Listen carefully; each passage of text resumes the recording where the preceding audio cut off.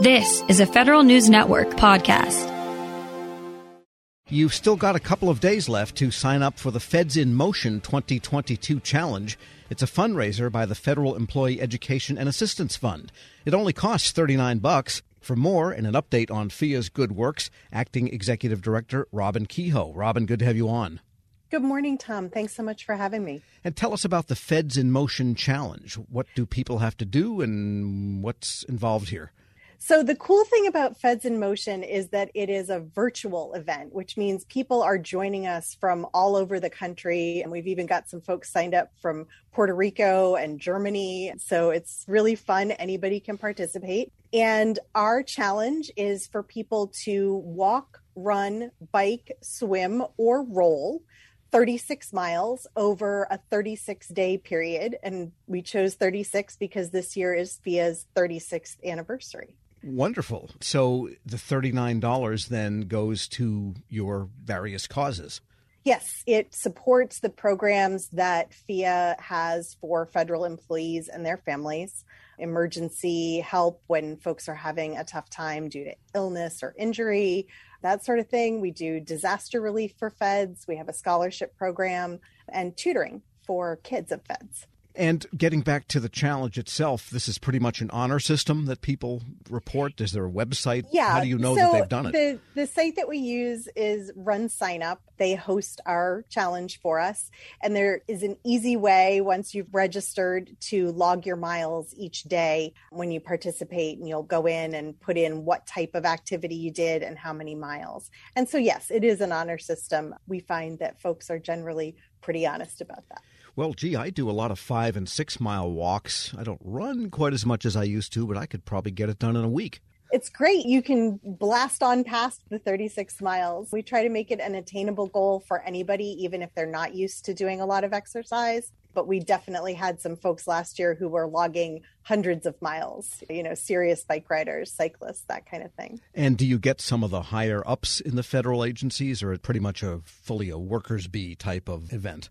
It kind of has been a mixed bag. We get people from all levels. Last year, I think we actually had a couple of federal judges who participated. So it's a really fun event for anybody at any level of an agency, and also to invite friends and family to join in as well. Yeah, we should at least get the Secretary of the Interior out there. I mean, they've got the Park Service, so that would be a good one to get in there. There you go. That would be great. And how many people do you expect to participate, and what kind of fundraising will you yield there?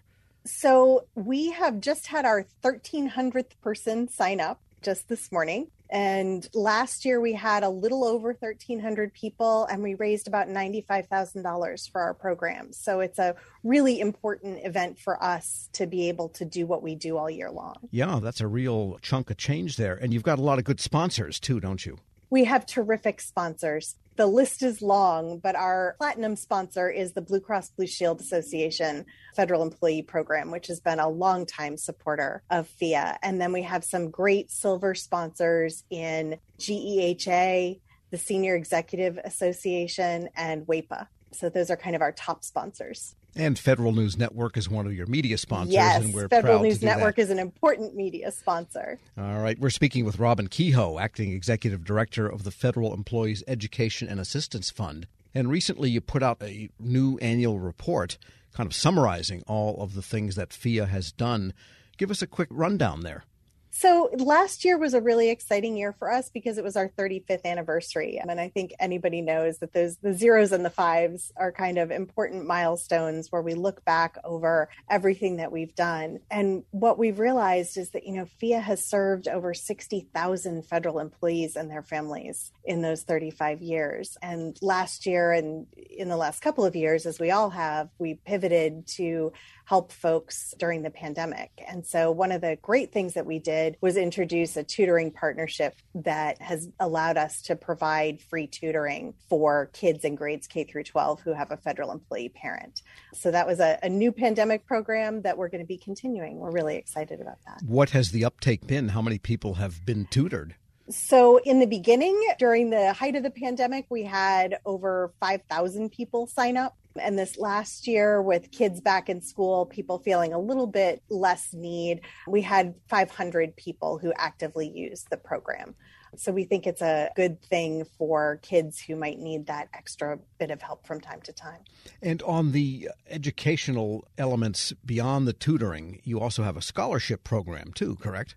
We do have a scholarship program. That's an annual program. It's a merit-based contest that we run every year, and we award a little over 200 scholarships a year to deserving students who can be federal employees themselves or the spouses or children of federal employees. And the assistance part of FEIA, this is something I think a lot of people don't necessarily understand, but federal employees themselves are often affected by the disasters and occurrences for which they are helping the rest of the public, but they can be also affected, loss of homes or inability to be in their homes for some temporary period. Tell us more about that end of things. Sure. So our disaster relief program provides helps to feds in exactly those circumstances. When there is a natural disaster that affects federal employees, damages their homes, causes them to have to evacuate, that sort of thing, we provide a bit of temporary relief in the form of a small grant to help folks while they're waiting for their insurance to come through, for FEMA to process an application, those sorts of things. But really, the bread and butter part of our assistance program is our emergency hardship loans. And those are the when bad things happen to good people loans. That's how we like to think of them, that federal employees often have situations where they or a family member have a serious illness and they end up with leave without pay because they're recovering or taking care of someone else. We see people all the time who now have had issues with domestic violence or with having their identity stolen that causes a financial hardship. And so what we do is provide a short-term loan by paying one of their creditors. So we'll pay their rent or mortgage for a month. We'll pay their utilities for a month. And then the employee pays us back through payroll allotment, no fees, no interest added. It's really to just be a safety net and try to help people not have deeper financial woes from a short-term problem. And did the pandemic make this worse? Were there greater numbers of people that had, say, leave or medical situations in the past couple of years? So because of the additional special leave categories that there were during the pandemic for people with COVID-related illnesses, we actually saw a little bit less of that for a time. But we're definitely now, with people getting back to work, getting back into offices, some of the things that they were maybe able to handle while they were working at home are definitely starting to cause problems again. And definitely the economy is a factor for feds as well. Sure. And we should not let you go without mentioning the annual Federal News Network Motorcycle Ride for Charity, of which FEIA is one of the beneficiaries. And also you're our kind of administrative agent for collecting funds. That's coming up May 20th. I don't think we'll get 1,300 motorcycles like you're getting 1,300 people to participate in the distance challenge. But we should have a pretty good year this year. It's a fun event, and I know that I've put in my order for good weather on that Friday, Tom. I hope you have as well. I sure have, yes. Pretty much weather drives everything on 2-4 wheels, on foot, I guess, for that matter also. Robin Kehoe is Acting Executive Director of the Federal Employees Education and Assistance Fund. Thanks so much for joining me. Thanks, Tom. We'll post this interview together with a link to sign up at federalnewsnetwork.com/Federal Drive.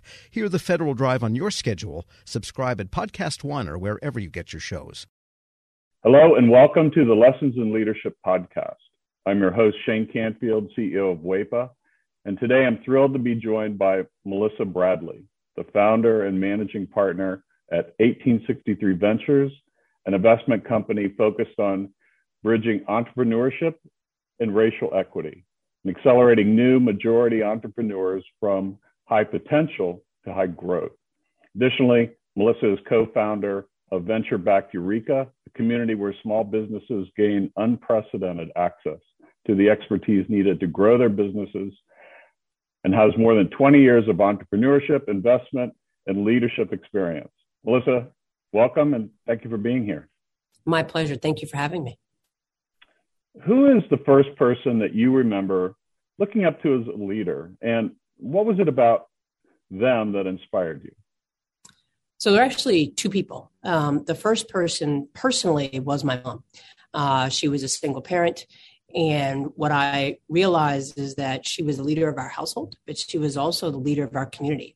She was a staunch advocate for children's rights in public schools, making sure that we got a quality education.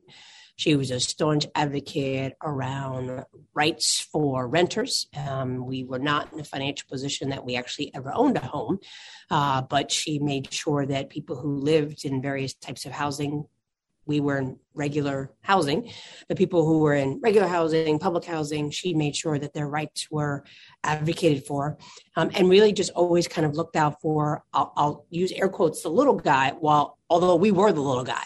And then I would say she was a huge advocate of older folks. As part of her job, she worked during the week in a full-time job and then cleaned houses on the weekend, but also took care of elderly folks and a staunch advocate for elderly rights. So that was probably the first leader. And then I would say the second leader that really came about professionally was a woman named Crystal Gaskins, who actually ran a headhunting temporary firm that I ended up spending about a year at. I quickly realized that was not my calling. But in a world where you are constantly managing the powers that be that want to hire all these people and move people around, and the folks who are sometimes in vulnerable positions and obviously seeking a job, she would always manage to treat everyone with the ultimate respect. And part of the business was actually managing hotels and getting service workers to show up. And that's a tough job, right? To try to motivate people who barely are getting paid enough under not great conditions.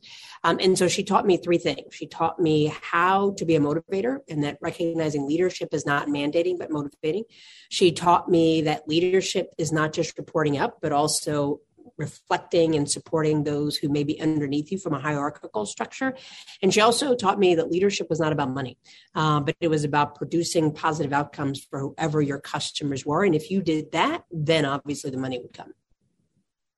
How would you describe your leadership style, and how has that developed over the years? I would describe it #work in progress. It has evolved over the years, I think, two ways. One, the more people I've been exposed to in leadership positions have certainly helped me pivot and make adjustments. And then certainly as my leadership roles have elevated, and probably as the more people I've been responsible for has elevated. Certainly being managing partner and founder of 1863 Ventures, we manage a lot of people. We have actually tripled our staff this year. And so we went from 3 people to 12 people plus and growing. And we went from a couple hundred members to almost 10,000 members. And that's a big deal. So my leadership style has evolved in terms of more people that I have reporting to me. I think I focus on autonomy. I'm very clear that my role is to help other people be successful. I do set very clear deadlines. I try to do a good job of kind of projecting what is the overall mission and vision, what are the KPIs and OKRs that we need to hit. And then I feel like I need to get out the way. I need not be a micromanager. I need to recognize, particularly since COVID, that people have kids, they have lives, they have ways that they know how they perform best. And so we now have people who work for me all over the world. And as long as we meet our deliverables, I don't need to know that you're sitting in a cubicle or sitting at your computer from 9 to 5. And that's because I've been at those 9 to 5 jobs where I literally had nothing to do, but I knew I was told I had to be in the office. And it just seemed like a complete waste of time. And so I'm really laser focused on outcomes and productivity and advancing the vision and mission, and not on what does it look like? Because I think successful work looks different for everyone. And then I would say more externally, as we now have grown to lots of members and we have a social media presence and I talk to people, I'm mindful that the probably the most important from an external perspective about my leadership is that I am mindful that I am modeling not just for myself, but particularly for other leaders, and particularly Black women and certainly gay Black women. There are not a lot of us.